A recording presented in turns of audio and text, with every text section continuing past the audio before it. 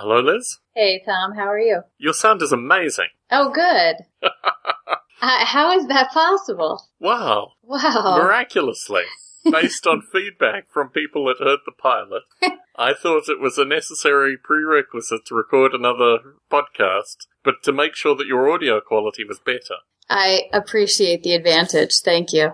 Not a problem. And you're fully recovered as well from what you had. Yeah, I am. I think I still sound like I have a cold and it's kind of going around, but much better than I was. And like I said, in the past when I had gotten to that point and then I would get up to teach or be at a conference and give a talk, then I would completely be without a voice for a day or two. So I just didn't want to risk it. But yes, it's back. I'm better. And for regular listeners, the frequency of this recording should be once every other week, typically. Mm-hmm. If either of us are ill or something comes up or what have you, there may be an additional week thrown in there. And I've got to apologize this evening because for some reason San Jose, what's it called? Anyway, the San Jose airport, they're rerouting all the flights over my house. Oh, really? So hopefully the audio quality will be good on my end. Oh, but interesting. I received a lot of feedback from the pilot recording, and the main feedback that I've run with is this notion that there's still a need for folks who want a Biota podcast or want something similar to the old Biota podcasts. Mm. And also, I guess the sense that we have a luxury to have that audience, although I think this might become something else. But the need to provide a different level of interpretation, different level of kind of philosophical analysis and kind of a deeper dive than one may normally expect. So with Biota, I had a relatively flexible, kind of whimsical standard. We could take all callers and talk about, whatever came through. But I think the general interest, or certainly the feedback that I received, was that we still have an advanced audience through the Biota podcast. And they are looking for, not necessarily artificial life, but certainly crossover discussions. And I wanted to talk a little bit this evening associated with some of my recent development with Noble Ape, but also, any other topics you want to raise. Do you have any topics you want to kick off with? Well, I actually I wanted to put a plug in for a book that I'm working on because I'm still looking for potential writers for it. And it dawned on me that the topic of the book might be of interest to our listeners from several different angles. So it's going to be an anthology, a collection of chapters. The title of the book is Emerging Technologies in Forensic Science. So I'm looking at anything from new ways of looking at DNA analysis, new ways of prosecuting criminals, greening the prison system. I mean, there's all sorts of different angles to take, but digital forensics, cybercrime, and those things, I think would appeal to a lot of our listeners. So, if anybody's interested in learning more about the book or this is your field and you might want to contribute a chapter, I would say get in touch with me because it's very much a work in progress. I'm still trying to make it come to fruition.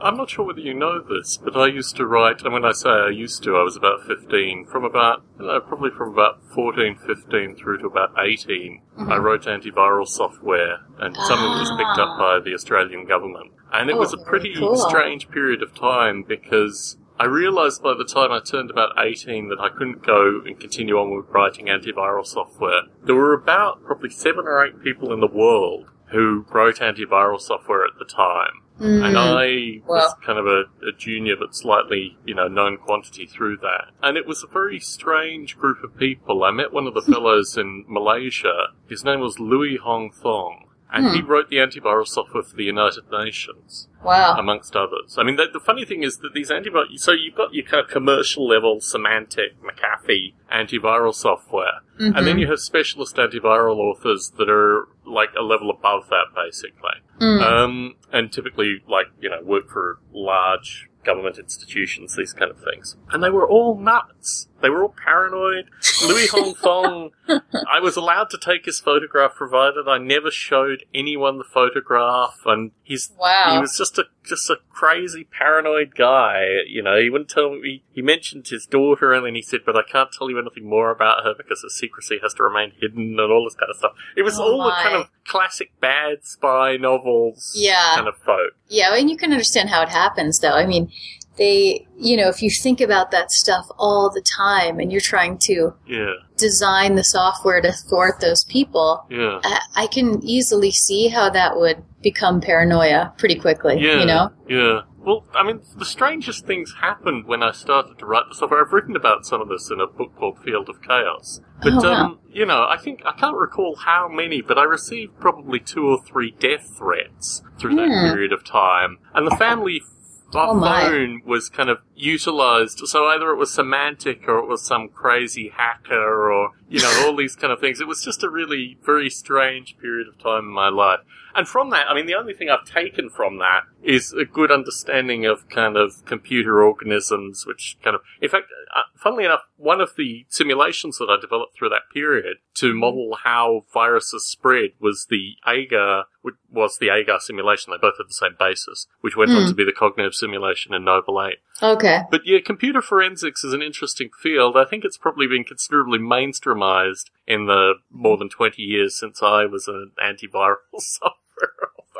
Yeah. I mean, that would make for a cool chapter, though, a retrospective, or, this is where it was 20 years ago and this is what's around the corner. Yeah. You should consider that. I could certainly, I mean, the main thing that I found was just, I guess I realized I couldn't have like a normal, like late teens, early 20s lifestyle and still continue to write this antiviral software. It was all too crazy. I mean, funnily enough, I mean, I was in high school at the time. There were a couple of girls that thought, oh, he's a burgeoning capitalist, he's going to make all this money.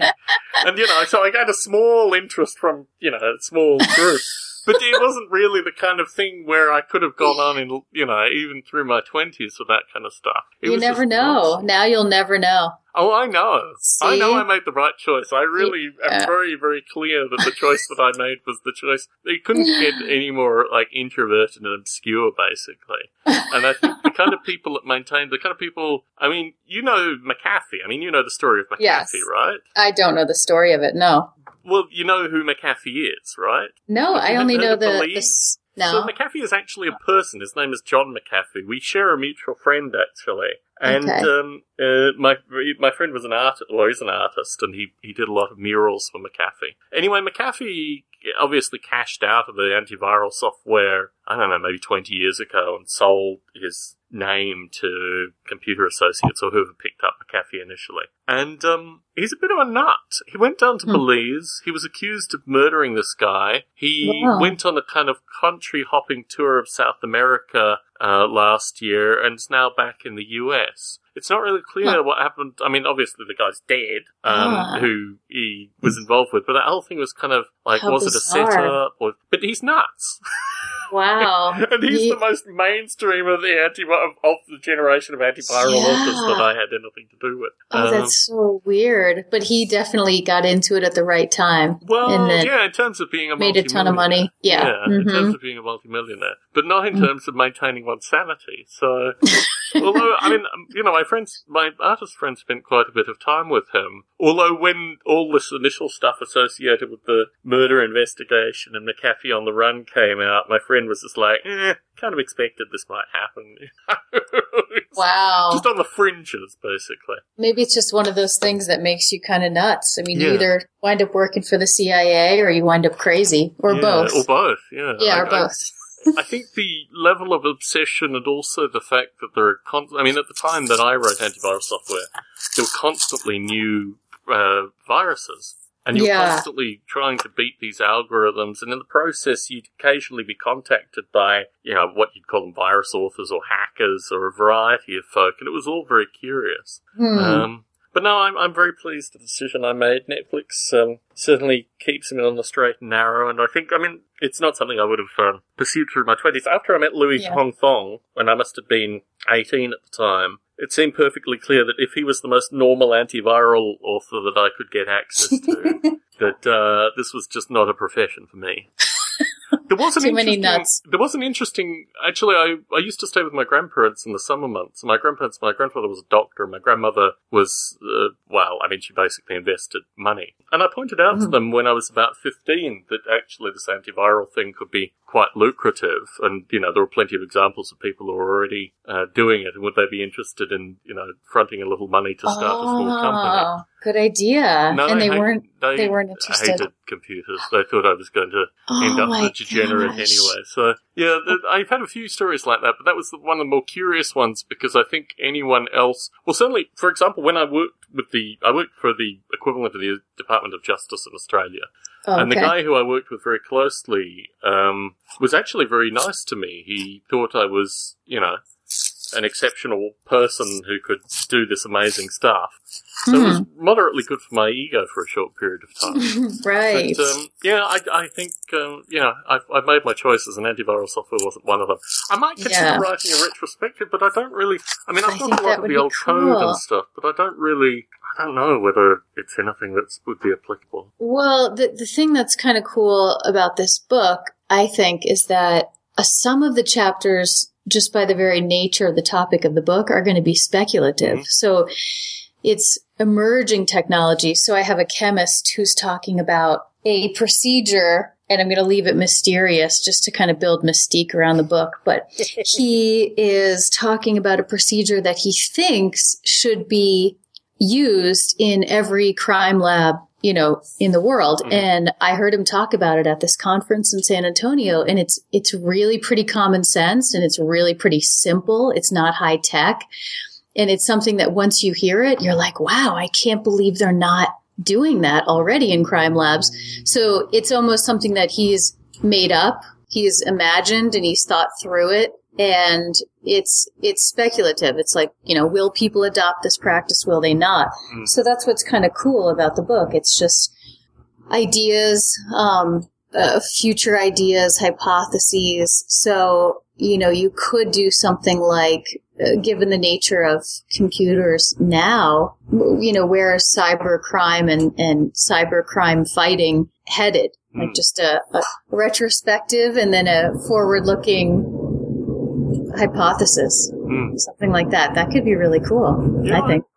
Part of the reason I got into antiviral software writing was I started to realize that I could determine patterns in particular infections and things like this. And it was on the kind of cusp of, if I pursue this any further, I will become Louis Hong Thong. So, but the thing that struck me from that was that very similar to, like, sexually transmitted diseases, for example, these viruses were very good, almost like fingerprints of where information had been or where networks had connected and these kind of things. Yeah. And I thought there was a lot more to that.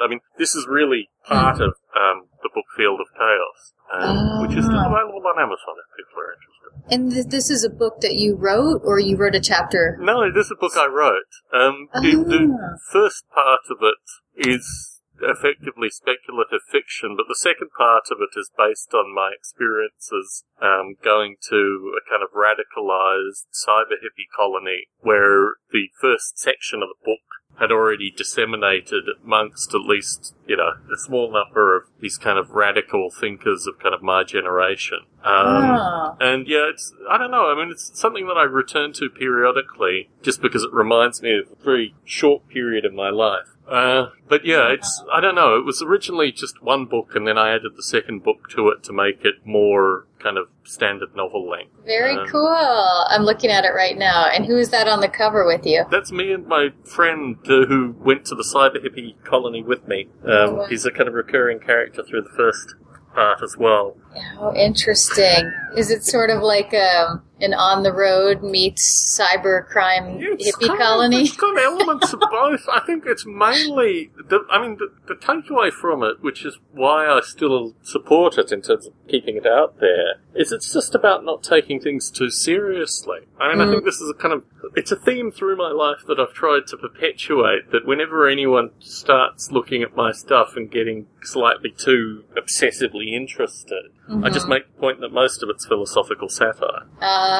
And in this case, one of the individuals had taken things a bit to a slight extreme and kind of overdeveloped some of these things. And it's more, the second section is really more an analysis of him, in some regard. I mean, certainly my friend and I are more incidental characters through the second half. I'll get it on my Kindle. I'm not sure how the Kindle version reads. I paid an artist to actually create a comic book out of it about 2 years ago. Ooh, good idea. And she got about a third of the way through it on the amount that I paid her.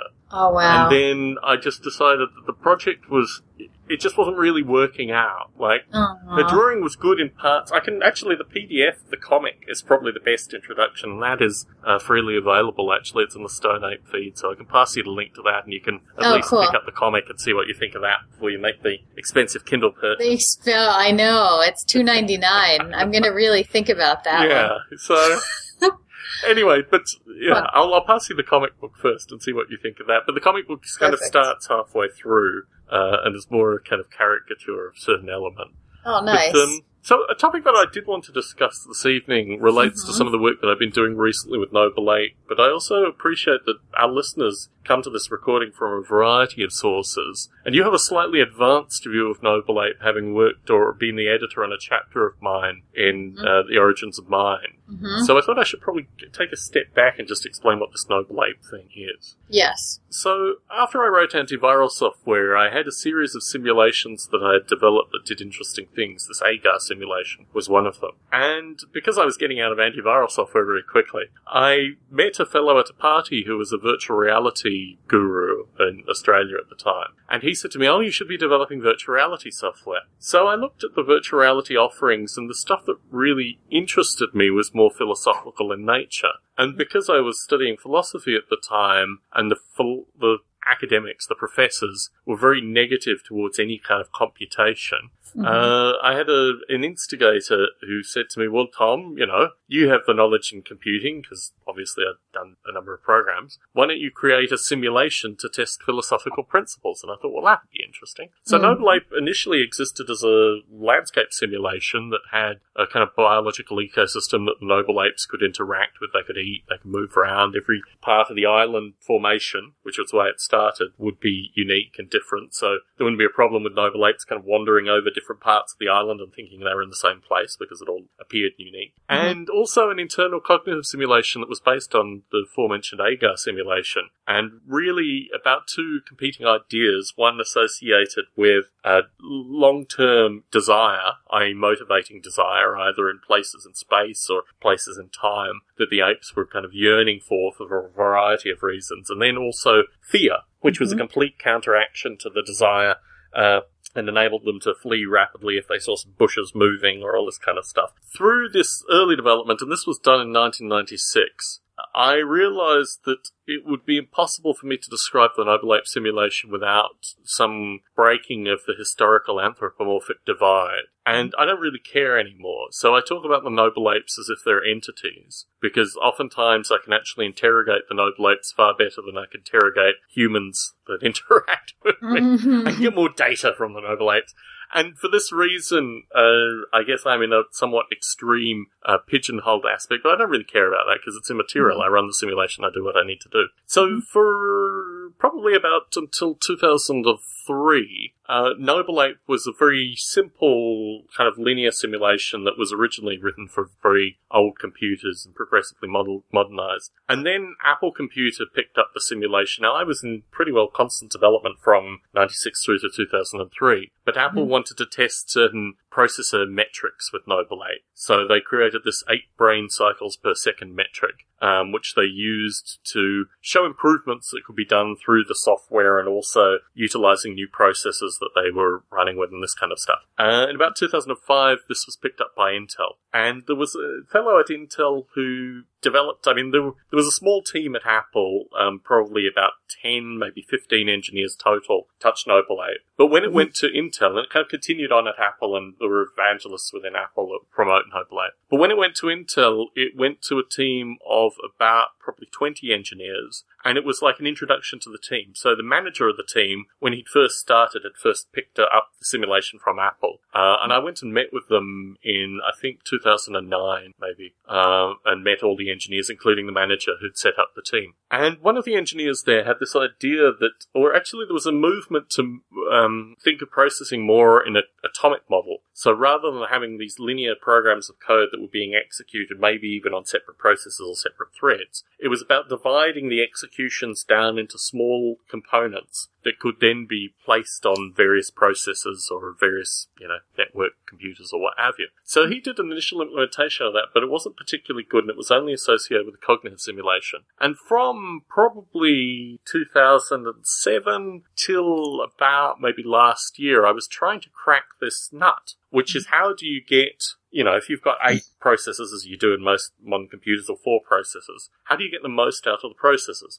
Mm-hmm. So before coming on this call, I actually did a test associated with this, so I'll share the numbers. If you divide what is typically linear calculations, and you look at them in terms of each individual ape in the simulation, and then when every time each individual ape references another ape, you then divide the processing even smaller. You can get, on a 4-core processor, you get about a 20 times speed improvement. On an 8-core processor, you get about a 40 times speed improvement. It's not linear, well, it appears linear through that calculation, but it's not quite linear in terms of the number of processors, because what you have is you have short processors and long processors. So what's this got to do with philosophy, you might ask? Well, historically, artificial life software, and this is this whole notion of von Neumann computing and everything being kind of represented in kind of step calculations. So every time you do the same step calculations, you get the same results, and all these kind of ideas have been relatively central. I think you appeared on a podcast that I recorded where this actually became quite a heated discussion, because at the time, I knew the work that Intel had already done with Noble Ape, although I wasn't completely up to speed with it, and I realized that if you eliminated some of these aspects of certainty, you could get amazing processing power. So the philosophical dilemma that I have with Noble Ape currently is that when you break these things into little atoms, they can be calculated at the same time. In fact, things that historically have been calculated after other things can be calculated before, and it doesn't matter. So you have this kind of localized idea that it's all coherent and everything's being processed, but you lose the element of order.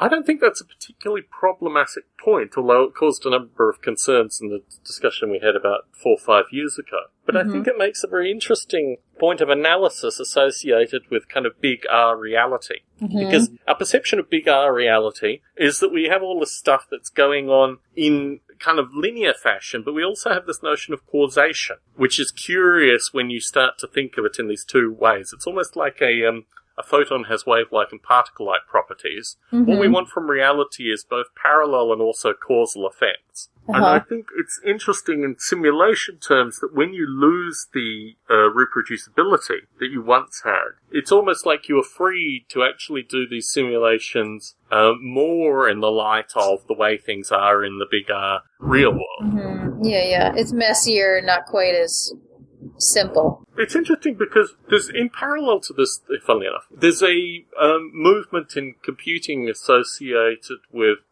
functional programming and reactive programming. And what that is exactly this phenomena, as I've done with Noble Ape. You divide things into their kind of rawest elements and then you spread them out on these massive, Amazon clouds. And you get amazingly fast processing power without this nature of kind of causal surety in the steps. But you are in a domain where that doesn't matter because you're processing so much data that, the ability to have, this kind of causal surety that you would have in standard serial computing is no longer applicable. So in the Noble Ape, the distinction is between whether you're doing it serially or in parallel.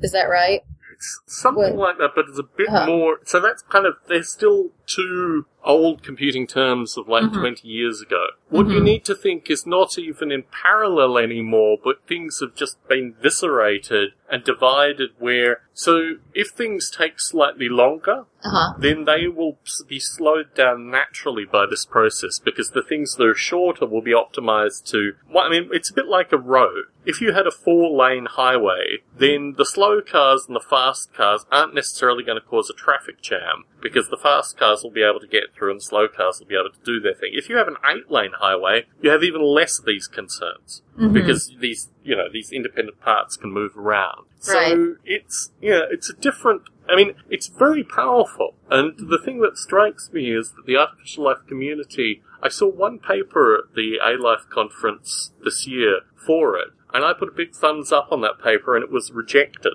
Oh. So you have this kind of traditional element in artificial life, which is always working against, whatever the latest stuff is. And also I think this is incredibly powerful because it gives you an ability to problems that would typically take, days to calculate can now take, minutes to calculate through these kind of approaches. It requires a different kind of mathematics. It requires a different way of dividing the data. But once you do that, you get this processing power that basically the rest of the technological world, that's doing anything, massively scaled is utilizing. And it seems disappointing, I guess, that the artificial life community isn't embracing these kind of ideas. And why do you think that they're not? Is it just, it sounds like you're saying the A-Life community is almost inherently contrarian. Well, or contrarian, yeah. Like, whatever new comes along, they're already like, no, on to the next thing. Do you think it's more an attitude, or do you think they have real philosophical,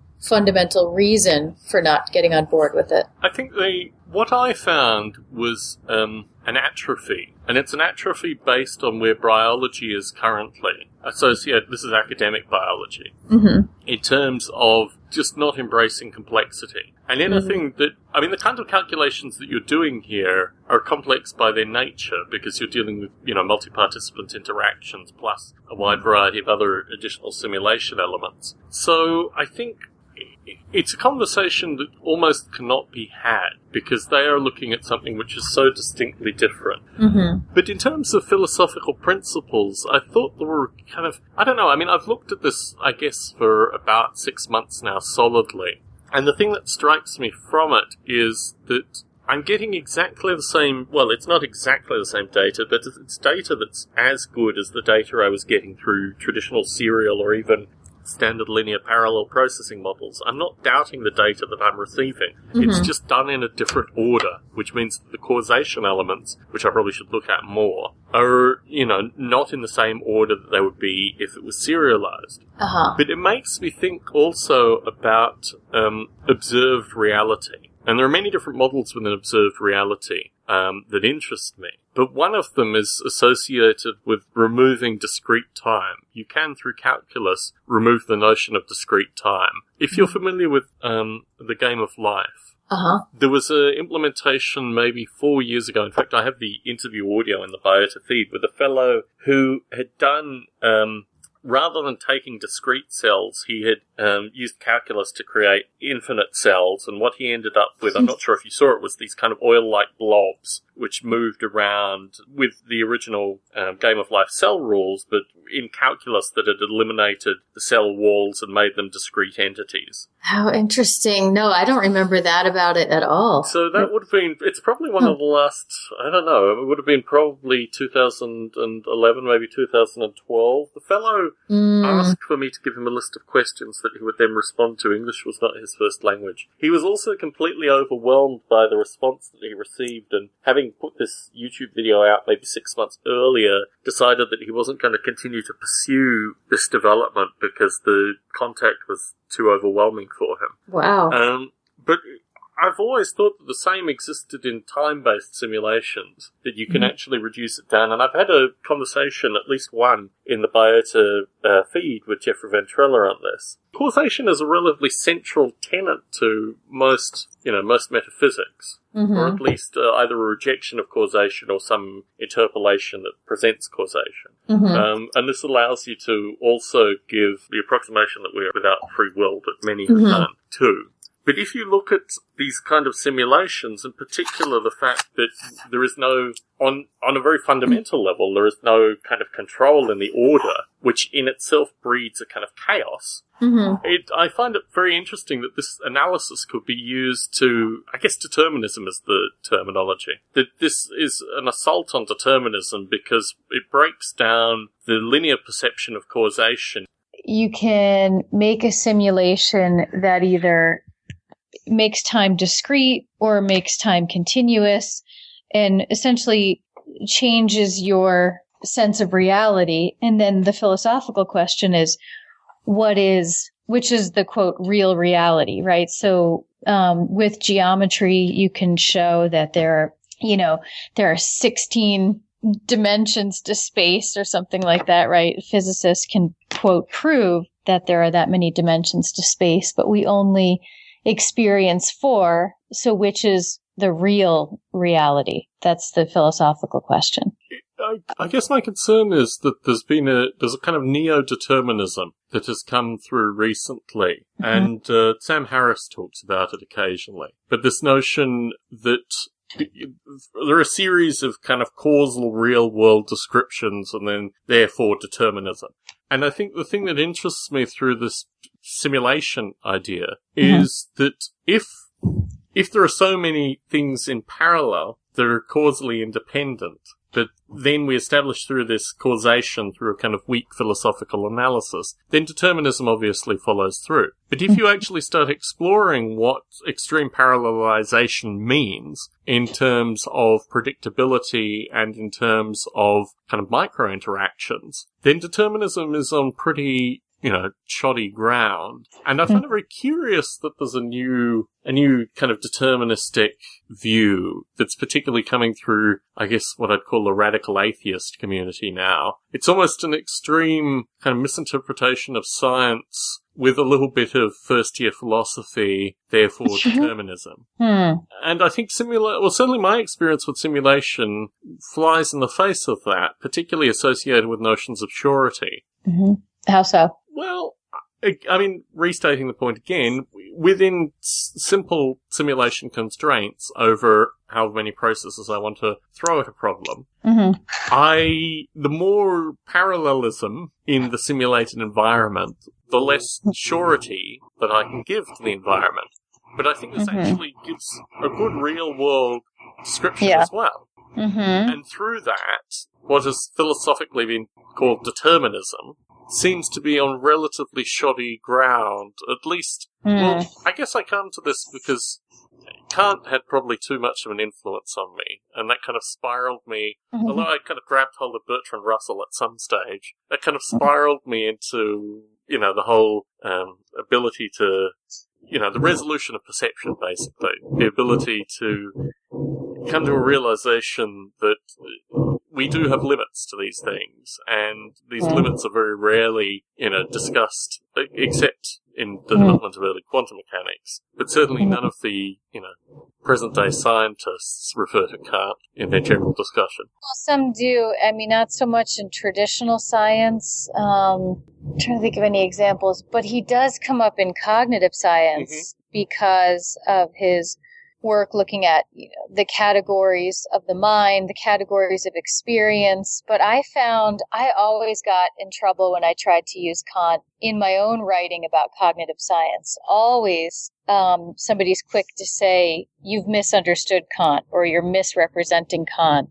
And I don't know. I don't know why that is, because it is strange that someone should think they, have ownership of a philosopher's ideas, because they can, of course, be interpreted many ways. But, since I was always already thinking in terms of the mind and experience and reality as a combination of the two and those sorts of things, I interpreted Kant one way. But he's a really, really difficult philosopher to use, because I feel like always run into trouble with, somebody who thinks that they understand him more deeply than you do or something like that. But he certainly gets into those notions of the mind is structured a certain way, the universe is structured a certain way, and that's why we experience reality the way we do, and we can't experience it differently. And I think all of that is true at a very deep, fundamental metaphysical picture of reality. I think all of that is true, which kind of brings you back to that question of, you can make a simulation that makes reality seem this way or look that way, and then there's the reality that we experience, and which one is more real or more true. Well, I've always thought of, although I talk about it flippantly, I always think of simulation as a tool. Mm-hmm. Simulation gives you an ability to start with sometimes things that you have control over, but rarely in interesting simulations will you start with things that you have control over, and then just see what emerges from that. Mm-hmm. So you can write a simulation in a wide variety of different ways, and it will give you different modes of analysis. And certainly this was something that I tried to embody, at least in the early part of Noble Ape, was making sure that, to the letter wherever possible, I was sticking with what a particular philosopher said, and then could write a simulation in a completely different mode. I think, Russell's logical atomism created a very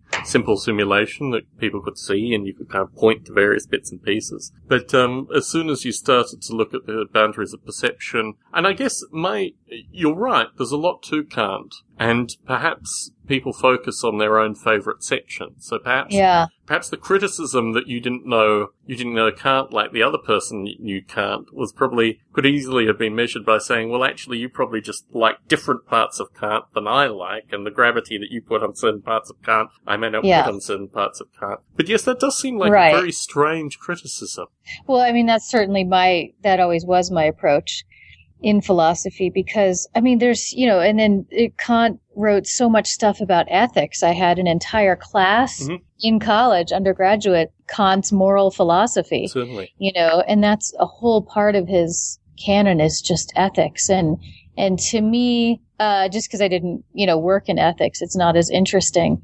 I liked much more his metaphysics, but I think he's one that you can't, I've certainly gotten in trouble for trying to use him here and there as it kind of works with whatever point I'm trying to make in cognitive science, where maybe you can get away with that with some philosophers, but he seems like the one where you don't want to try to do that with a serious analytical philosopher in the room, But certainly he was, I don't know if he is presently, I doubt it, but when you look at the early creators of quantum mechanics, Bohr, Feynman, all these kind of folk, they all had studied Kant, some more intimately than others, but their personal writings and correspondence, which is a book, unfortunately, that I lost when I moved from Australia, was a very inspirational book for me. It was a little yellow book that had their personal writings, I don't think specifically associated with Kant. There was a lot of other stuff. They talked about baseball and other things. Wow. But Kant did make a solid, and it made me realise that if you learnt Kant in school, you'd probably have a very different relationship to Kant than if you learnt Kant at university, or as your academic sparring partner points out, had some intimacy with Kant through university. And the way that they used it was in a very applied fashion, but very interesting, associated with shaping, because the quantum mechanics is this notion of quanta. It's this notion that there are discrete quantities within these things, although there are wave functions, all these other things, there are actual steps. And these quanta are based on, in large part, Kantian ideas of the resolution of perception. And to see this written out extensively, and men who I guess were in their 20s at the time, but really creating the bedrock for something that we haven't seen any Kuhnian paradigm shifts in, and certainly in my lifetime. We may not see them in, your son's lifetime or those that follow.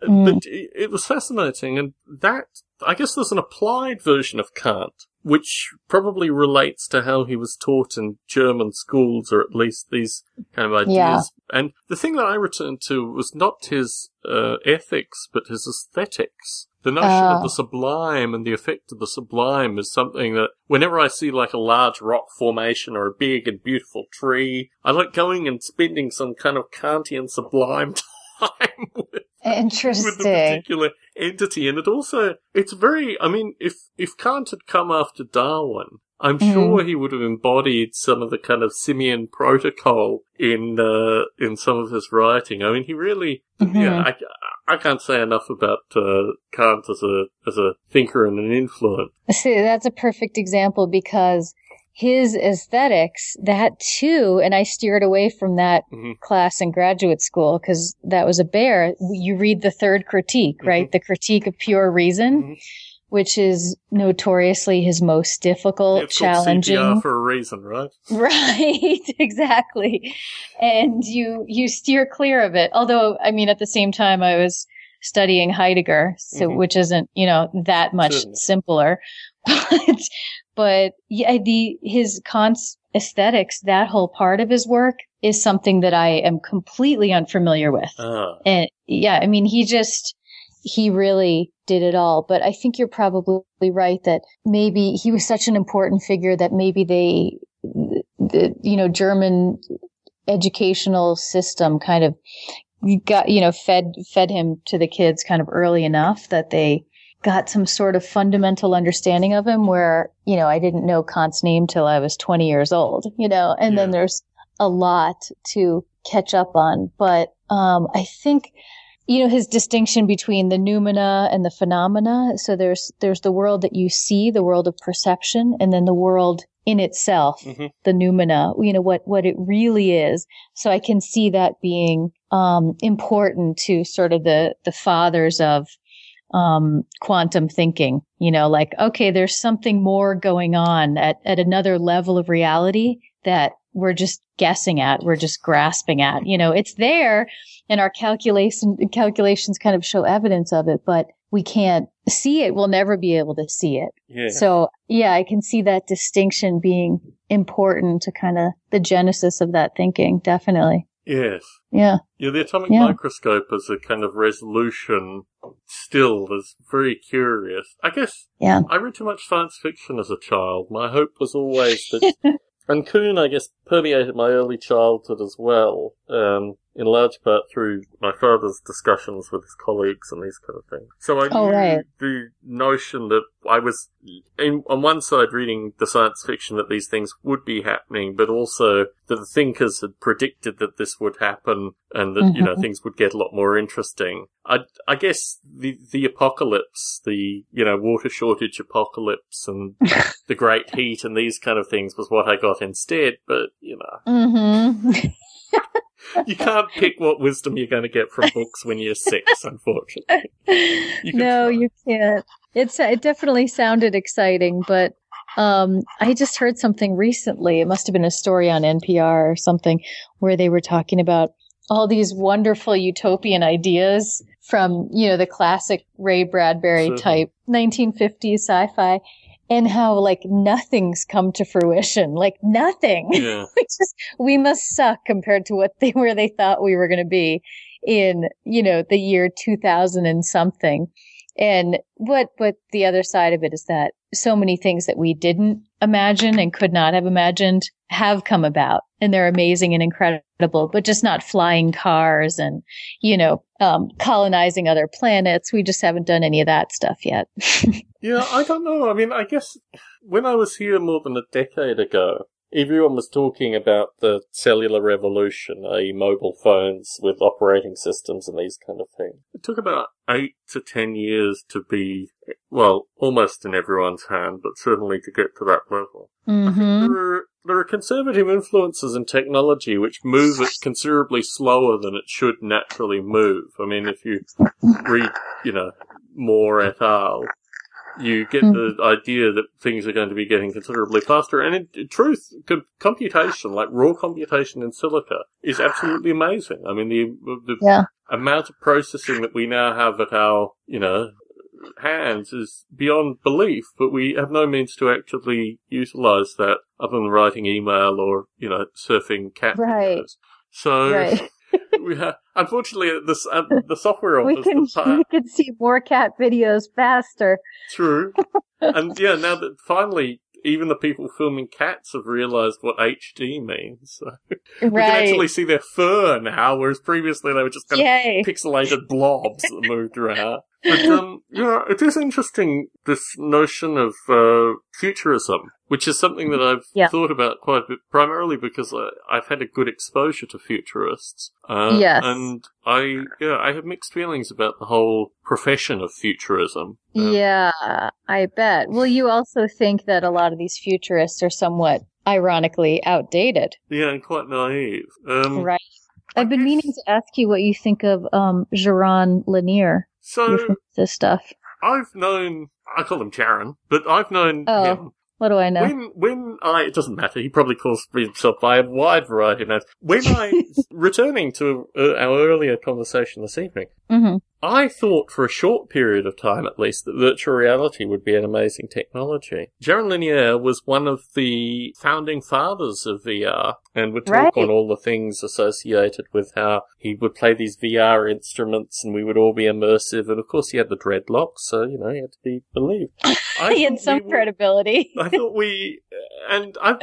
the thing is that I went and actually met with VR companies, and I met a number of really bright people in the field of VR. But the whole thing went bust. I mean, obviously now we have Oculus Rift and what have you. But the whole thing went bust primarily because you had these futurist visionaries like Jaron and co. who not necessarily made wild predictions, but just weren't doers. They were talkers. And being part of a group of doers, the speed at which the bottom fell out of this thing was very swift and somewhat obviously someone had cashed in somewhere along the line, but it just wasn't any of us doing any development in it.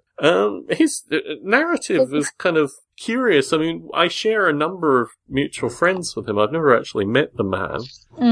But no, I think he's done some raps recently associated with how this free culture is bad and we need to have incremental income through all the stuff that we produce. And all these kind of regressive... Oh, so he's getting political and... No, I didn't know that.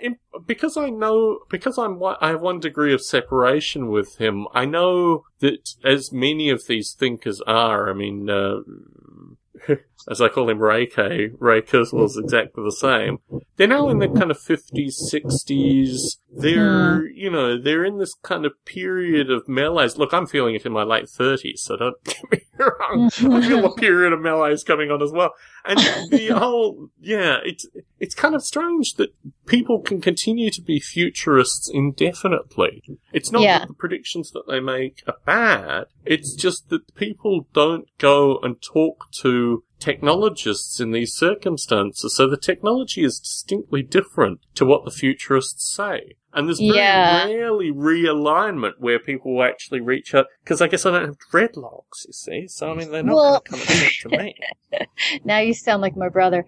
Well, what I think is unique about him is that given his background as one of the developers of virtual reality. No, he was just a talker. Let's be honest here. Really? I don't think he has... aside from interacting with his instruments and stuff, I don't know. He may hold patents I've never seen, but he wasn't one of the people who actually created the groundwork for VR. He was just the one who appeared in all the documentaries. He's definitely marketed that way, though. Clearly. So you could be right, because I'm not in that world, but I'm just saying that's how he's marketed. Anyway, continuing. I'm sorry, I shouldn't have cut you off at that point. Continue. No, that's okay. We need to set the record straight. Dreadlocks or not.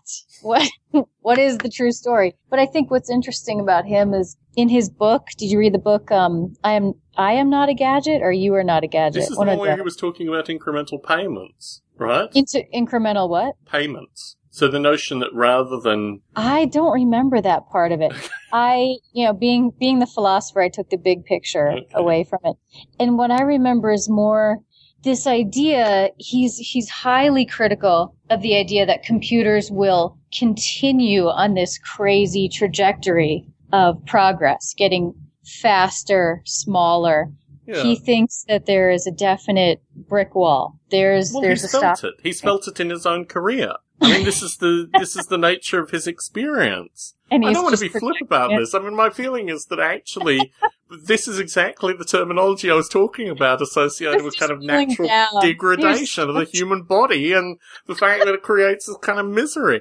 When I was... No, but he had a whole complex and rather interesting argument to that point. It wasn't just like he was having a bad day and he wrote that book, right? I mean, his idea is that computers have sort of a natural shut-off mechanism where if they continue to get faster and more complex, they're going to get so complicated that nothing's going to work. So it's almost like it's going to bounce up against this wall and then have a regression point where things are getting not better, but worse. Unfortunately, Mr. Lanier, as he did 15, 20 years ago, I mean, I spend my days, I don't work in the server aspects of Netflix, but I have a certain intimacy with that area. And actually, I mean, I do have some knowledge in that area. Things are getting amazingly complex. Sure, there are, I mean, not just at Netflix, all over the place, there are outages with this kind of technology. But if you chart the movement of these technologies, and if you chart the complexity,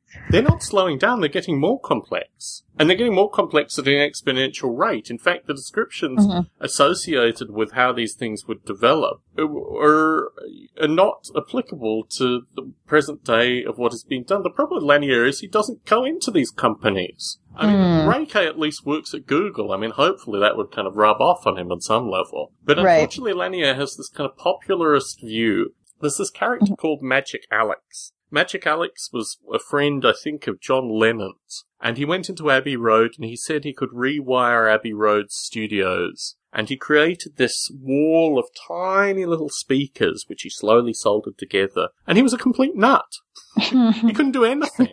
And when I was 21, seeing Lanier doing his whole thing, I wrote that, and Malaysian Magazine had run an article. I was in Malaysia. I just penned them a quick letter saying, you need to do an expose on Magic Alex and follow the parallels with Lanier. I don't feel he's a competent technologist, and I think it's extraordinary that within certain hierarchies, he's not. I mean, it's sad to lampoon the man because, from what I understand, with one degree of separation, he's a relatively fragile individual who certainly felt his demise through the crash of VR. But whatever is going on, it would be far more interesting to actually, and the beauty of this, with Netflix at least, is almost all the stuff that's produced on the server side is released open source. So anyone who wants to go scrutinize what's going on with the complexity and the volume of technology associated, at least with the company that pays my bills, is able to go and do it. And if Lanier actually did this kind of analysis, which I don't think he's capable of doing, but if he did, he would write a distinctly different book. And it just saddens me that he's in a position now where he could actually gain some degree of credibility by doing some interesting analysis and actually writing more associated with what's going on. But instead he writes these kind of populist things, which obviously, appeal to folks such as yourself and, right. But they're not actually in any way encapsulating what's going on currently. I mean, it's not really something I can talk to because interesting. Yeah. I'm surprised because I would think he certainly gotten a lot of mileage out of it. I mean, clearly, because I don't think. I think the nature of journalism as it is today. I mean, when I was doing Biota Live, even prior when I was just doing the regular Biota podcast, I would periodically contact journalists who were either writing associated. I mean, let's talk about the Game of Life, for example. In 2011, someone put up a press release associated with how they had created Cellular Automata for the first time and how it was amazing. It was a Game of Life that they had written in 2011. And there were about 30 articles in mainstream publications, including on CNN, that lauded this to be the greatest thing ever, that, the building blocks of life had been cracked through cellular automata. These were people, journalists who were predominantly in their early 20s and just couldn't comprehend or write coherently associated with this. Through my time at Biota, I did this probably about 24 times where I would contact journalists and say, actually, if you're looking at this, maybe you should consider looking at that. This is slightly more interesting. You've gotten a few basic facts facts wrong here. Our mutual friend, what was the fellow's name at Oxford, who wrote that chapter about how, simulations of reality would never be possible, and then everyone started championing him as, what was his name? Nick Bostrom. He wrote this article, which when you read it as a philosopher, or even me, or not even, a former philosophy student, you get one view of it, and then people that read, the first paragraph and the last paragraph get a completely different view of it. So, wait, was he saying virtual reality wasn't possible? He was saying that simulated... He created a series of constructs which were very curious in and of themselves, where the conclusion was that simulated reality would never be possible. But that's such a broad statement, though. It was extraordinary. If you went through it and actually analysed... Firstly, he had a very curious... I remember seeing it. I don't remember it now. He had a very curious notion of, resolution. Anyway, I'll move on from, previously mentioned folk that have had similar curious notions. But he had this view, the ability to write a simulation that simulates a small area to a certain resolution is relatively trivial. It's taught to first and second year students of physics. It's not a particularly problematic thing, and it enables you to show Brownian motion amongst other things. I mean, very basic interactions in physics. He must have just missed that. I guess, being a philosopher, you never actually need to go and read how simulation is actually done. You can kind of postulate what simulation must be like from first principles. And that was, the start of a series of mistakes that he made through this. Now, in present day, people talk about him as being the champion of simulated reality. Oh my gosh. So, well, this is just, and he's trained as a philosopher. Yeah, Oxford. Whatever that means. Nick Bostrom, whatever that means. Well, that's very typical, I think of academic philosophy where you have philosophers of physics, can talk about physics in sort of an insulated way that's, not necessarily, and I'm not saying it's always the case, but not necessarily connected to the discussions or the insights or the breakthroughs in physics itself. Our favorite philosophy book, The Philosophy of Artificial Life by Margaret O. Bowden, who edited it, has a chapter associated with a fellow called, I think his name was David Kirsch. Or Kirsch is his surname anyway. And he went to Rodney Brooks' lab at MIT, the Media Lab, and observed a robotic cockroach, I think, that Brooks had made. He spent, I think, about a month there, just observing the interaction between Brooks and his team and this robotic cockroach. And then wrote, what's it called? Today, Earwig, Tomorrow, Man. Which I think is still one of the most interesting philosophical texts in this field, because it is an applied philosopher. It is a philosopher who takes his philosophy knowledge and he goes to this place of discovery. I mean, you can talk about what happened to Brooks' work following that, in terms of iRobot and militarism and a wide variety of other things. But he went there at least at a kind of golden age in 91 and observed this lab. And then wrote a chapter based on it. I mean, I think the thing that philosophers could really do themselves a service if they did something similar with regards to a wide variety of things. No kidding. Yeah, well, you're preaching to the choir. I mean... Well, we're both on the right side of philosophy now, aren't we? So. Yeah, exactly. Well, I've been saying that for 10 years or so, and, I spent the last about 2 years getting interested in forensic science, and I don't have a degree in it. I don't have my training in it. I'm not an investigator or a detective, but I did my research. I sat in on courses, short courses. I read a whole bunch of stuff. I talked to a whole bunch of people, and I did my research and presented the first paper using some ideas from Karl Popper, the philosopher of science, and trying to understand how forensic science works from a Popperian kind of model.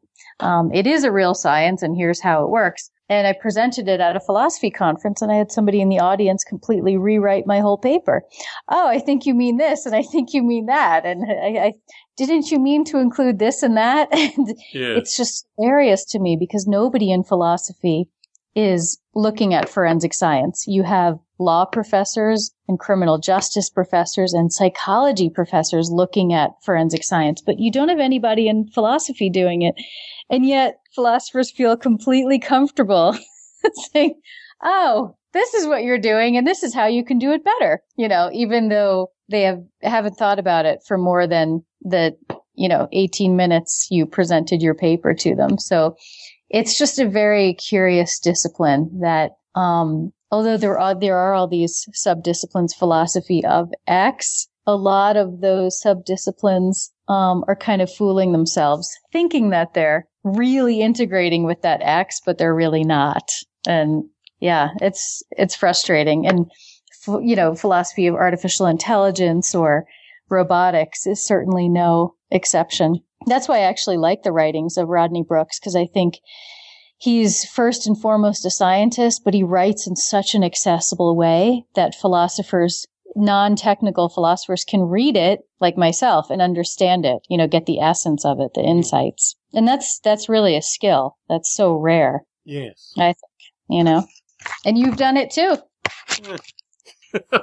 I don't know if you could compare the two of us, but thankfully I live in a slightly warmer climate, so. I think he's such a good writer. It's hard to do that, with any science. He's the best example I can think of from robotics. But, anybody who's a hardcore scientist and generates the data and writes the research papers, but can also write for Scientific American and explain it to the rest of us, that's, I think, an amazing skill. Certainly.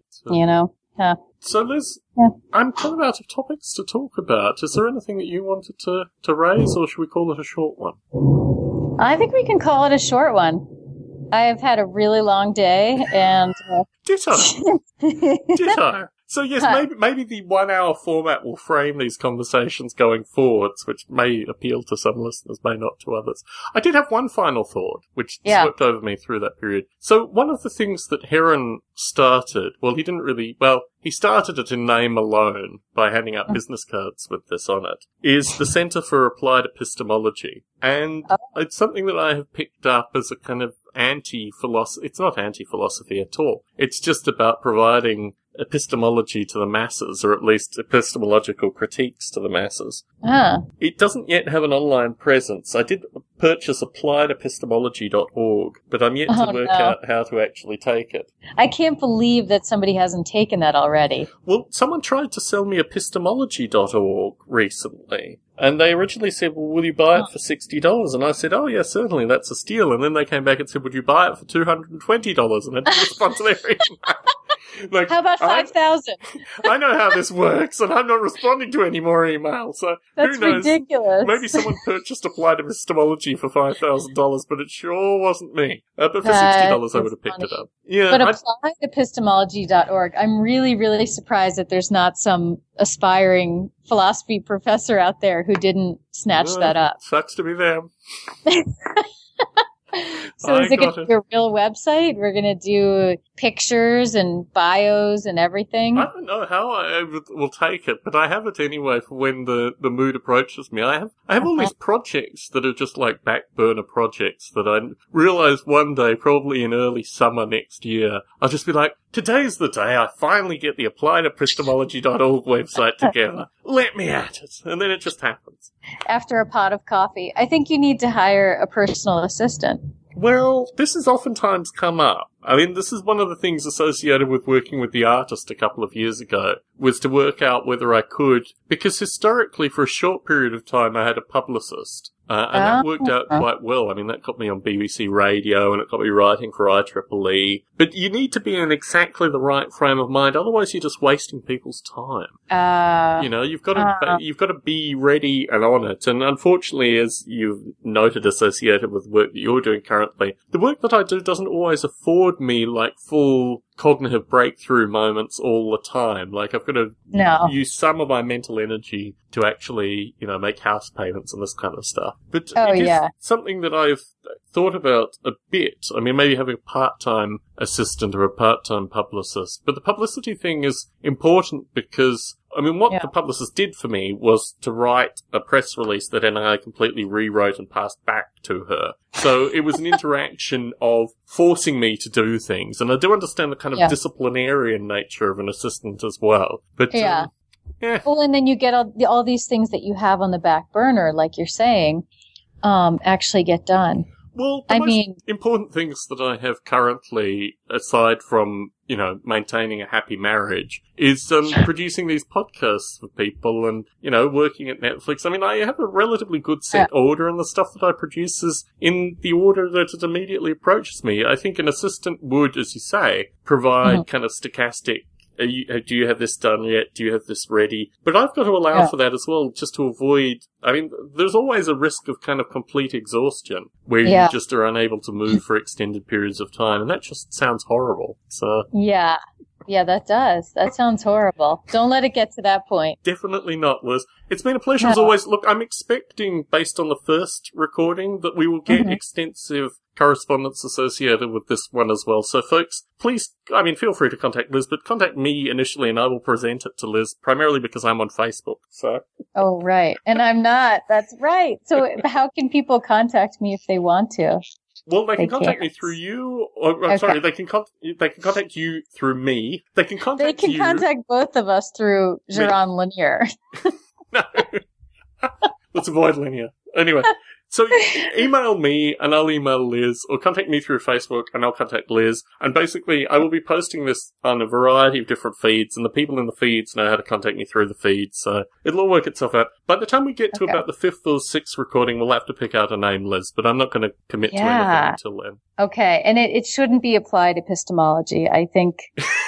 I didn't like epistemology as a course, and so that's just going to put a negative paw on the whole thing. So I want something more, flashy, something glamorous. Definitely. Well, you'll have to pick out the name then, because I'm not capable of either of those things. So. Okay, I'll start working on it. Very Put it good. on the back burner. I'll talk to you in 2 weeks, Liz.